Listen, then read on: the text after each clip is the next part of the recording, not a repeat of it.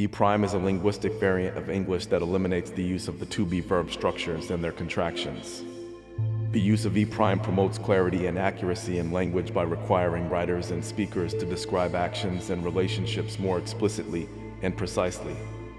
For practitioners of the laws of form, E prime is an essential tool for understanding and communicating complex concepts and ideas.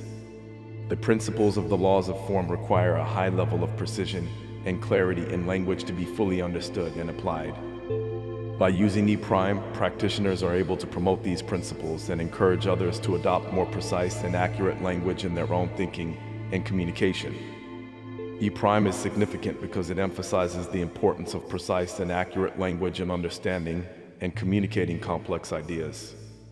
It eliminates the ambiguity and imprecision that can arise from the use of the to-be verb structures and encourages a more active and engaged approach to language.